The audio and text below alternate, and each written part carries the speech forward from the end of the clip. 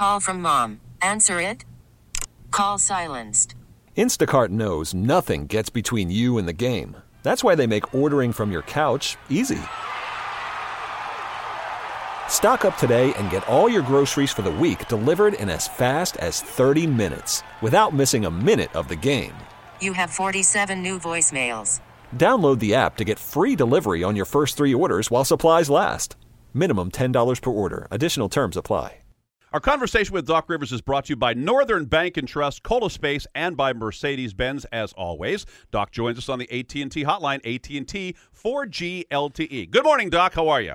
Good morning, gentlemen. How are you? We're doing very well. We were just talking about Bill Belichick and you on the sidelines at Monday Night Football. And I don't know if you've seen the paper this morning, but Belichick said he's close with you and that you often exchange ideas on how to operate in particular situations. Here's a quote. I think there's certainly a lot I've learned from watching Doc and the Celtics, the way they do a lot of things organizationally and his coaching style. He's talked to our team and said a lot of things that really made sense and really hit home. What was your theme when you talked to the Patriots? Were you surprised you got invited? No, I mean we've talked before, and Coach does that a lot. He brings in different guys, so no, I wasn't. And it was listen, it was last year, I think, and I really don't remember what we talked about, but it was still, for the most part, more about team building and stuff like that and buying in. And, Bill and I, and most coaches, not just us too, we believe in a lot of the same things about getting teams to operate as a unit. And again, as I said the other night, being in Foxborough and just watching them operate was just a pleasure to watch. I mean, you had a sense before that game that it was going to go their way in a big way, and it did. You know when I had a sense for that? When I saw the shot on Monday Night Football, ESPN's coverage of a relaxed-looking Belichick on the sidelines talking to you and Robert Kraft. He looked like he didn't have a worry in the world about that game. Well, the saying is the more prepared you are, the more relaxed you become. It's like going into a test where you feel like you've done the studying and more prepared. Right. You feel better. But I don't. I think he's always focused. But I think he's, for the most part, just their entire group, when they know they've done their job and they're ready, that's all you can do going into a game, and that's probably where he was at. Did you hang out for the game? Did you spend any time on the sideline? And if so, what impressed you the most, Doc? You've been around. Hell, you've been in the NBA, and your son's in the NBA. You've seen a lot of professional athletes. What about the New England Patriots do you find so impressive? The execution of the game plan and knowing the game plan and, listen to Josh before the game, just tell the offensive line and his entire group exactly what they had to do on certain situations, and to be ready for it and to look for it and then seeing it in the game. I don't know enough about football as far as all the other stuff, the dime and the nickel and all that. I just know that, football in general, not just the Patriots, but, in my case, that's the team I'm around. I'm always amazed how their execution is so flawless, and it has to be. I mean, it's their culture. You think about it, one guy flinches or moves an arm, that's an offside, and that causes the team a game, especially if you don't do it, if you do it too many times. And so that's really impressive to watch. Isn't the violence and the impact you feel when you're on the sidelines remarkable that these guys get up from almost every single hit? Yeah, I'm amazed by that. It is a powerful game. Guys are going so fast. It's not even the size anymore. It's the speed. Right. Rondo was there with you. I believe he was wearing a Wes Welker jersey, but he said he was a quarterback and said he could be a quarterback in the NFL. Do you think he could be? Could he be Tom Brady? No, I don't. But I will say this. He has an incredible arm. We were out on the field and watching him throw. He throws the ball 60 yards with ease. But there's only one Tom Brady. Yeah. And we saw the best one the other night. He is on another level at the quarterback position. Do you know him at all? I don't. I've met him a couple of times. It's funny, and I tell people this, when I did have that talk Brady was front and center with a notepad in his hand. Wow. And I thought that was really impressive. He was taking notes from your speech? Yeah, I mean, it was just how impressive they all were, but he was sitting right there. What did you talk about? What did you say? And I think I know it was, he asked a question, and I think actually it was a couple of years ago because it was Randy Moss who even asked the question. Wow. What did you say? Is it something you get nervous about? Or you are the best public speaker I think I've ever heard. What do you say to a group like that? Well, especially a group that had champions in the room. You don't get nervous. You just tell them your experience and what helped your teams win games and the better teams you played on. So it's really an anecdotal story when you talk to other pros because they've been through it. They understand how the locker room works themselves, even more so. The one thing I do find with football is there's so many people. We have 15 guys. Coach Belichick probably has 20 coaches. Right. It's just an amazing thing. Well, last night was certainly not a thing of beauty by anybody's standards, but I assume with a victory you don't care about style points this morning. But there were some issues last night for your team, even though you did pull out the win. Yeah, we won the game, and that's a game a month ago we would have lost. 3 weeks ago we would have lost. One team shot 51%, one team shot 41%, I think, and the team that shot 41% won the game. We won the game because of more grit, forcing 27 turnovers was huge for us. I don't know the exact number, but we broke our own record in deflection. Right. Like 39 or 45 deflections in a basketball game. That doesn't include the steals. When you do that, you give yourself a chance to win, and we did that. We didn't execute, since we're talking about execution, a couple key moments down the stretch. Timeouts we didn't call the right way. So we did some things that we got away with. But, as I told our team after the game, you would not get away with that in June. And so that's where we still have to go. Causing 28 turnovers that translates into 34 points is a good thing, I'm pretty sure, but it has to make you feel just a little bit queasy that even with all of that, you barely got by them. Well, it was a game we struggled in. When you look at the shots, we had a lot of, not just good shots. We had wide open point blank shots and didn't make them. And, it's a make-miss game all the time and always will be.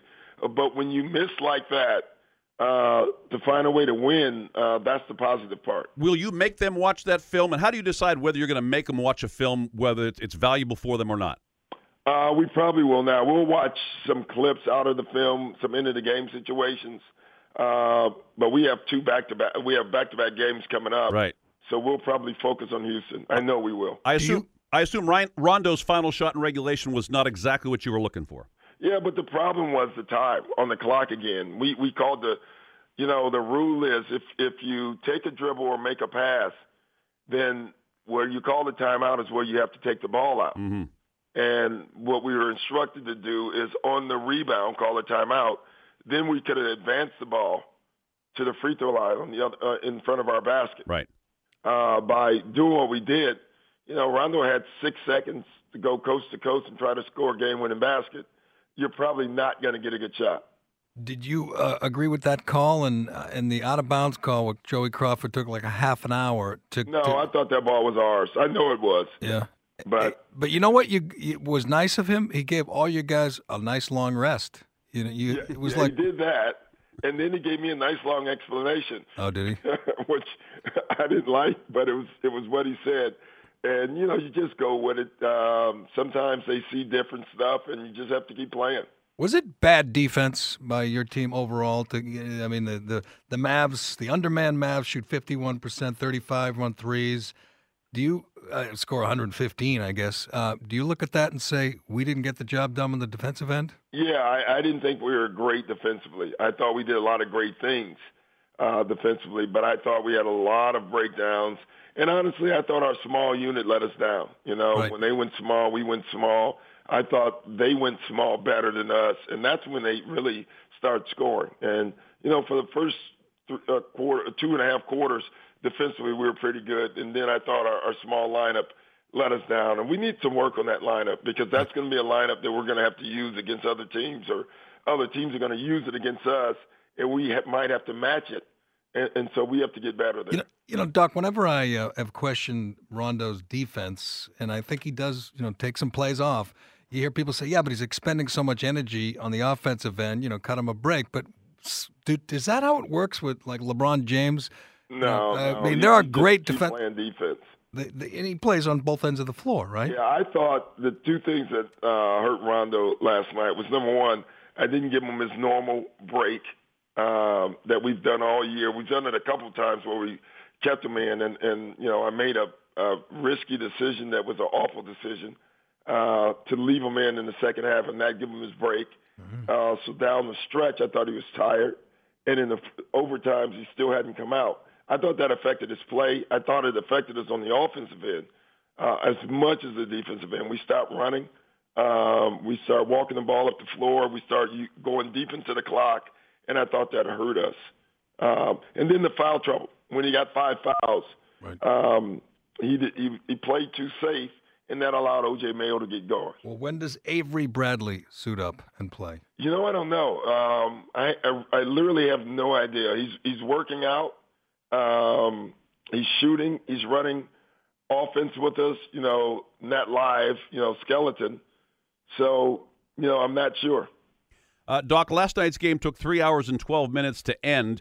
By my calculations, you played 3 overtime games in your last 8. Not exactly an efficient way to manage minutes for your guys. No, it does put us in a bind, especially a double overtime win, where we had done so well with Kevin's minutes in that game last night. He was going to play right at 30 or 29 minutes, and he ends up playing 40 minutes. Listen, it happens. It can't happen every game because we can't do that for Kevin every game. So it was just one of those nights. Hey, I don't know if you'd comment on this. You generally comment on everything we ask you. Do you have a theory about what the heck is going on with the Los Angeles Lakers? Have you seen enough of their basketball to know what the problem is? They're getting a lot of coverage. I know, that's true. I'm telling you, like yesterday, I just had ESPN on, and before the game, I had it on mute, not for any reason. I was trying to do my work. And every time I looked up, it was somebody talking about the Lakers or some Laker on. So, I don't know. I haven't watched them, to be honest, but a couple of times. They've made a lot of changes, too, and have a key guy out at the point guard position. So I would imagine that's some of it. But on 2 separate occasions, in fact, over the course of the last 2 games, D'Antoni has called their team's play uninspired. That seems to speak to a core issue there of effort, does it not? Yeah, it does. But I think a lot of times when you put yourself under pressure and you're trying to learn something new, it's very difficult to play at full speed. And then it carries over to both ends. I thought a couple of times early in the year that was us, especially the new guys. They were so in thought of doing the coverage that we were not playing free enough, and maybe that's it. Again, I haven't watched him enough. D'Antoni is a good coach. I know he's getting a lot of criticism right now, and it's too bad, and it's just the nature of the beast. But it's a tough job, and with high expectations. I'm with you every time you turn. There's Kobe. He gave an interview, and it's on a loop. Kobe all day, all night. He doesn't even say much. But one last question, Doc. You have back-to-back Houston, San Antonio, Friday and Saturday. You are a good friend of Popovich. You always sing his praises. You think there's any chance he tells all the starters to stay home and take the night off that night? I'm going to call him and see if he would. That would be terrific. Having said that, they almost took Miami and had that game. So that's true. I don't know which game would be tougher. I'm looking at now. They're at Oklahoma. At Portland tonight, and then at Oklahoma City Monday. So you might get him on one of those games where they tell everyone to. Does he do that at home ever, or is that just on the road? He rarely does it at home, and my guess if he does it, it'll be one of those other games, and not the game on Saturday night. All right, Doc, good luck out on the road. We'll talk to you next week. Take care, guys. Doc Rivers with Dennis and Callahan on the AT&T hotline, AT&T 4G LTE. Our conversation with Doc is brought to you by Northern Bank and Trust, Colaspace, and by Mercedes-Benz. We should point out that 50 years ago, a small group of aspiring businessmen pooled their resources and their intellect in order to form a different type of bank, a local bank that would dedicate itself to helping its neighbors achieve their goals and realize their dreams. Today, the bank they built, Northern Bank and Trust, has grown into a comprehensive full-service financial network. While they have grown, they've remained true to their slogan. Come learn firsthand why they are neighbors you can bank on. Text the code word Atlanta to 37937 937 within the next 10 minutes, and you'll be entered to win a pair of Celtic Hawks tickets for the game on March 29th, courtesy of Colospace, New England's leading provider of data center space and managed IT services, and the Boston Celtics. Buy tickets now at Celtics.com. Text Atlanta to 37937. Why? Why? If you have T-Mobile 5G home internet, you might be hearing this Why? a lot. Why? Every time your internet slows down during the busiest hours. Why? Why? Because your network gives priority to cell phone users. Why? Good question. Why not switch to Cox Internet with 2 times faster download speeds than T-Mobile 5G home internet during peak hours? Okay. Stop the whys and visit Cox.com/5G home for details. T-Mobile prioritizes certain T-Mobile phone users over home internet users during times of congestion.